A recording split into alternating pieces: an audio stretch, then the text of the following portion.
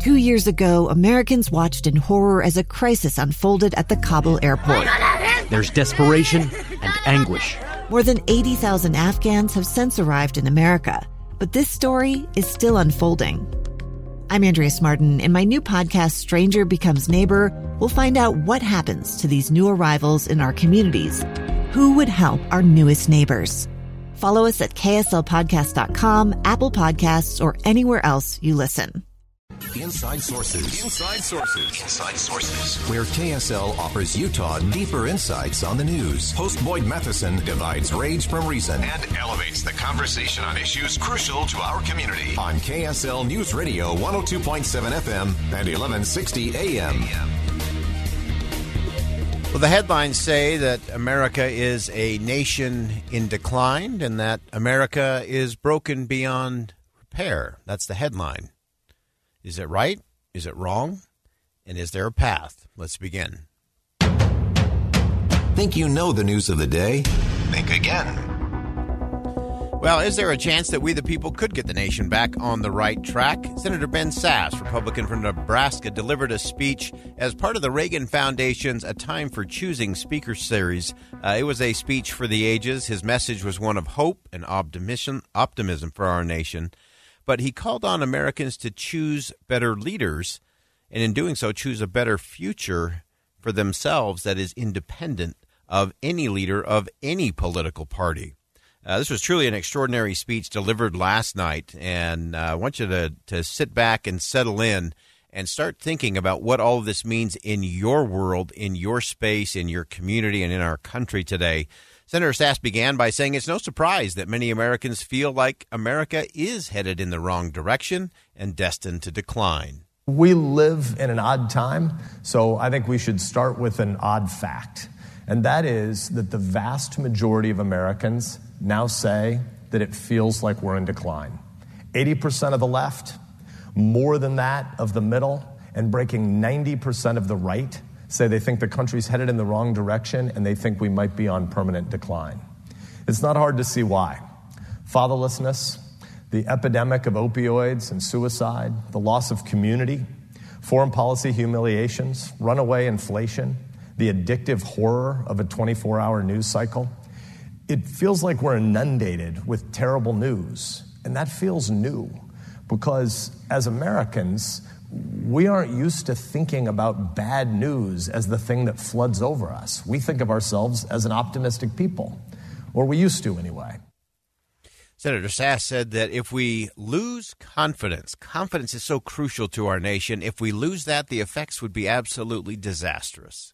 But when President Reagan reminded us that freedom is never more than one generation away from extinction, he wasn't saying it with a heavy heart. He was laying out a challenge. It's a challenge that flows from a blessing. His point was this: it's up to us. There's no king going to do it for us. It's up to you, and it's up to me to pass along this unbelievable American generation to the next American country, the American Republic, to the next generation. So yeah, it feels a bit daunting, but it can't incapacitate us. It can't render us passive. Every generation has a choice to get up off the couch and build, or to resign as the rich kid who lets the family business fall apart. Because make no mistake, the loss of self-confidence that we're experiencing, it has disastrous real-world effects. We cannot be the rich kid who lets the family business fall apart, because the family business is freedom, and we're all in it together. Senator Sasse went on to say that American idealism, while not perfect, has created the world that we live in and has lifted so many today.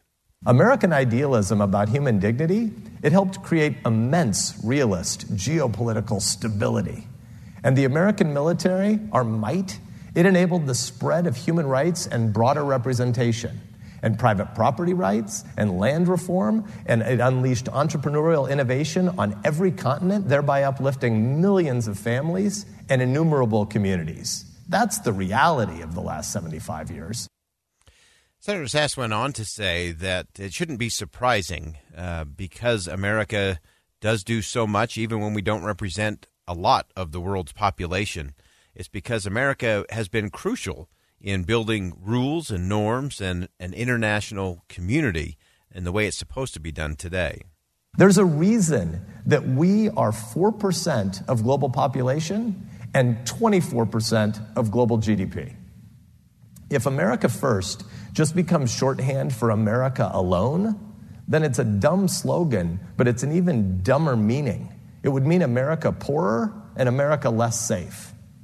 Engagement, by which we really mean leadership, can't be romantic, it can't be naive, for there is no international law that's handed down by some all-knowing, benevolent, placeless global legislator.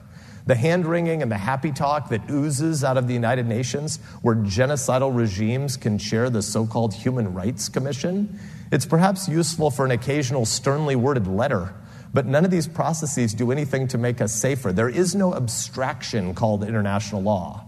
But here's what there is, and this is why we need to engage, and this is why we need to lead. There's a system of rules and norms, like the free navigation of the seas, that we built and that our parents and grandparents enforced until recently. So I think it's important when he talks about America First, that it is not America alone. He said that's a dumb slogan and an even dumber meaning, which would leave us poorer and less safe as a country. The senator also took some time to go through what the opportunity looks like to rebuild that American confidence so that we can actually continue to lead freedom into the next century. But if America is going to lead the next century, it's going to require us to get our act together and do some big, hard things, and soon. This won't be easy. It's been a long time since this country did big and hard things together. But we have done it before. We come from generations of people called upon to rise and to protect this place and its people and to do the hard work of building. It's great news what we've inherited, but it also means that we're a bunch of kids who've been living off our grandparents' inheritance from World War II and the Cold War, and the money's starting to run out, and we're going to have to do something.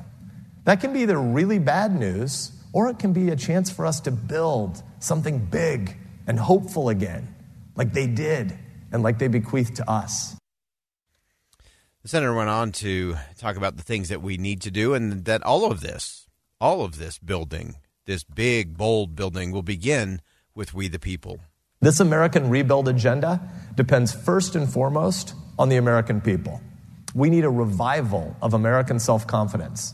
We need leaders who live and breathe that self-confidence so that we can inspire a generation of self-confident Americans and American families and American communities and American startups. The senator said that in order to rebuild, for the Republican Party in particular, that they have to decide exactly not what they're against, but what they're for. We can either continue to drift as a party that exists increasingly as a vehicle for the grievances of the angriest, oldest folks, or we could be a future-focused party of 2030 with policies centered on the future of work and the future of war. The American people are second to none. We could outcompete and outperform anyone, but we're going to need massively reformed institutions and a wave of new institutions that champion and reward hustle and grit, that help every American develop the skills he and she need to flourish. We're going to talk about some of those specific proposals from Senator Sasse on education reform coming up on Monday next week. One of the things I loved about this speech, Senator Sasse expressed his confidence in the American people, but he warned about the prophets of doom and gloom and decline. Nobody outthinks, outhustles, or outworks the American people. We built an American order that saw us through the Cold War, and we can build a new American order that will see us through the coming conflict with the Beijing tyrant that is seeking to export his dehumanizing surveillance state autocracy and the related technologies. Now, I know that faster than I can get the words out of my mouth, there's a legion of pessimists on the left and increasingly on the right that'll line up to tell us why we can't do any of that. Their pessimism is poison, and we have lots of peddlers of this poison. On the left and on the right, legions of prophets of decline now. We're going to stay with the question just a little bit longer. We're going to stay with Senator Ben Sasse from Nebraska. His speech at the Reagan Foundation's A Time for Choosing Speaker Series. Stay with us. We'll talk about why you should never bet against America or American freedom and what it means to each of us and what each of us need to do coming up next. Stay with us.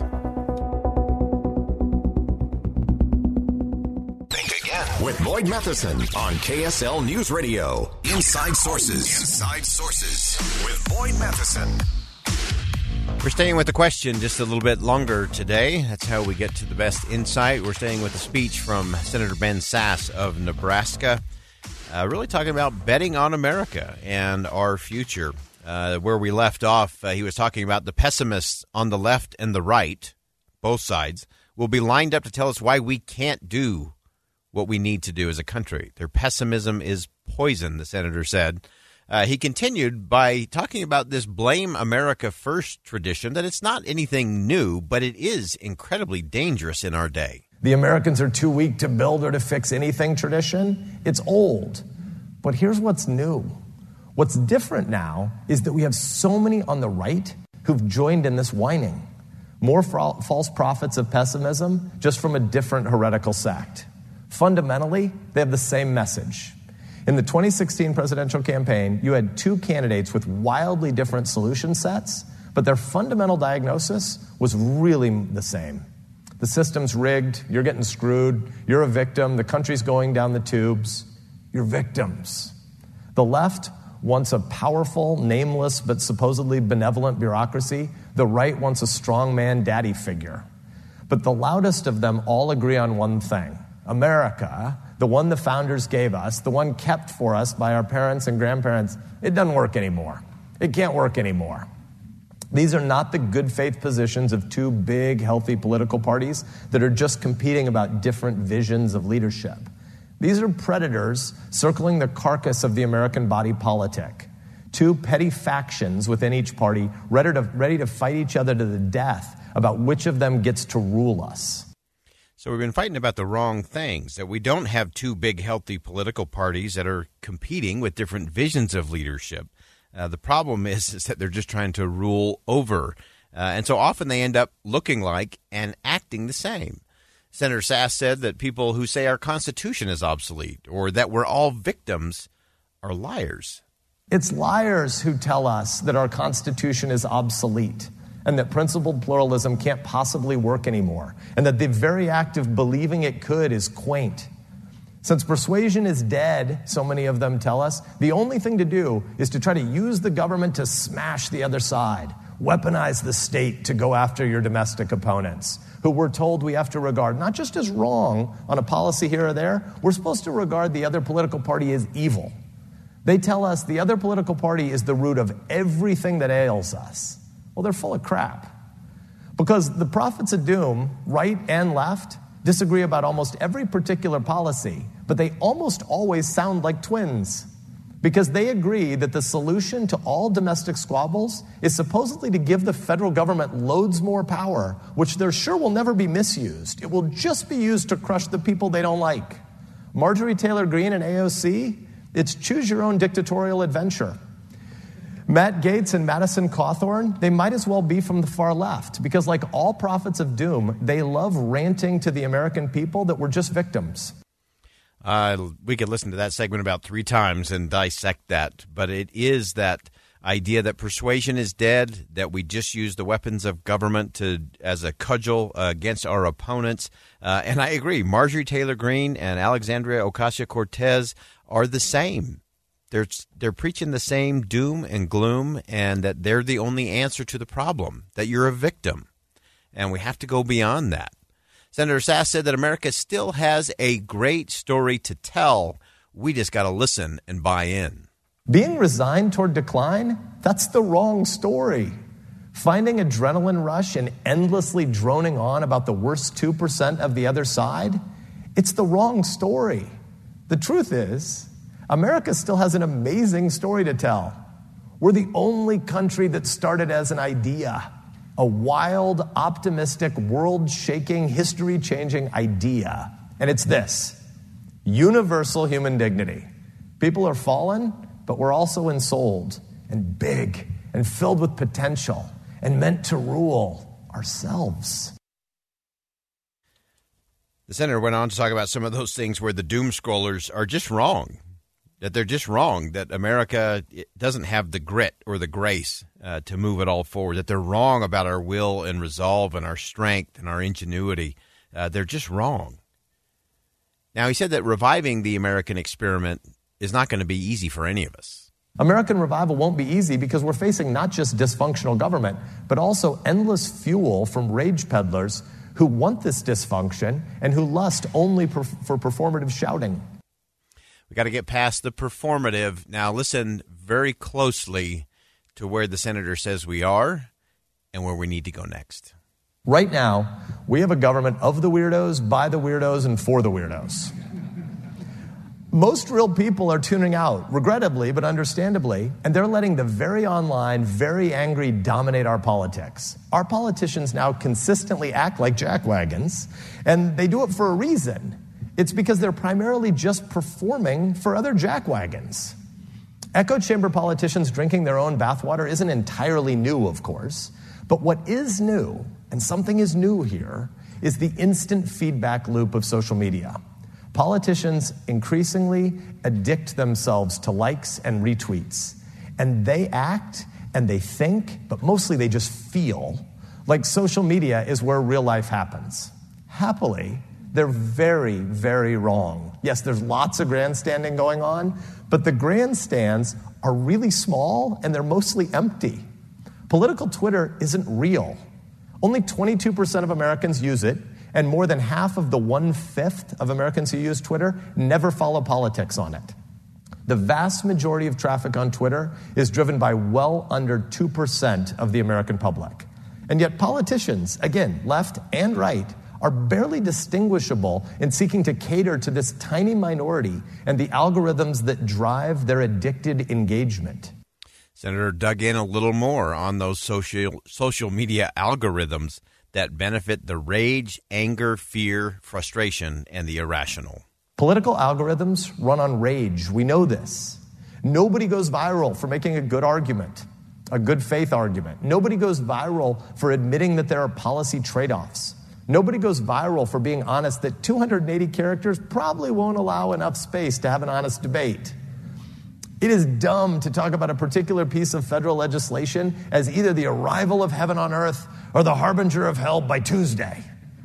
Nonetheless, the loudest politicians and the media demagogues who enable and encourage them, they still go viral daily just by preaching to their little siloed choirs. They get clicks for divisive headlines and for outrageous overstatement, for misrepresenting their opponent's position, for telling their audience that if you're not with us entirely and immediately, then you're the enemy.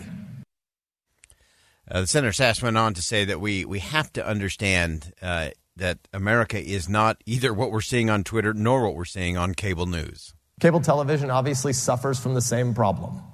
Tucker Carlson had the most watched show on cable this year, checking in at 3,030,000 viewers one night last month. Lawrence O'Donnell clocked in at less than half that, and Anderson Cooper on CNN about 800,000.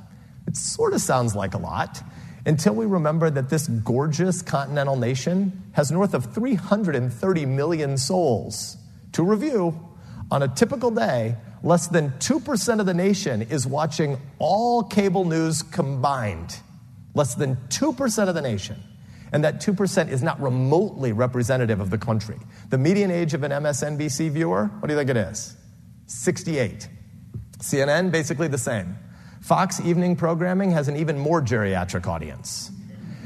Gen Xers and millennials and Zoomers, the generations that make up our entire future, they're not listening to any of the fan service media. Politicians who spend all day shouting in Congress so they can spend all night shouting on cable, they're peddling crack. Most of it to people who are already addicted, but also with some glittery hopes of finding a new angry octogenarian out there. Finally, Senator Sasse said that we need to understand that America makes legends, not victims. Our history is dominated by people who refuse to settle, people who smashed barriers, men and women who built this better nation and bequeathed it to us. The Harriet Tubmans and the George Washingtons, Susan B. Anthony and MLK, Neil Armstrong and Rosa Parks, Amelia Earhart and Jackie Robinson, and the ever-cheerful Ronald Reagan. We in this country and in this party, we embrace leaders who understand that America makes legends, not victims. Great speech by Senator Ben Sasse in Nebraska. We'll post that to our social. In the end, he said, don't bet against America. We can be optimistic. We have reason for courage. And we have reason to have confidence in the future. Be part of it. Stay with us. Two friends taking pictures of the rising full moon on a summer night. Two teenage kids doing what teenage kids do. When a stranger with a gun and a death wish changed everything. It was violent, it was senseless, and I will never understand it, I will never accept it. I'm Amy Donaldson, and unfortunately, we're all too familiar with stories about how violence shatters lives. But what we rarely see is how they are rebuilt. In a new podcast, The Letter, we relive tragedy, but only so we can hear the rest of the story. The struggle to reclaim lives, the realities of grief, and the possibilities of forgiveness. I believe in miracles. Sometimes I thought, there are no miracles. Yeah, there are, and this is a big one. Follow The Letter at theletterpodcast.com or wherever you get your podcasts.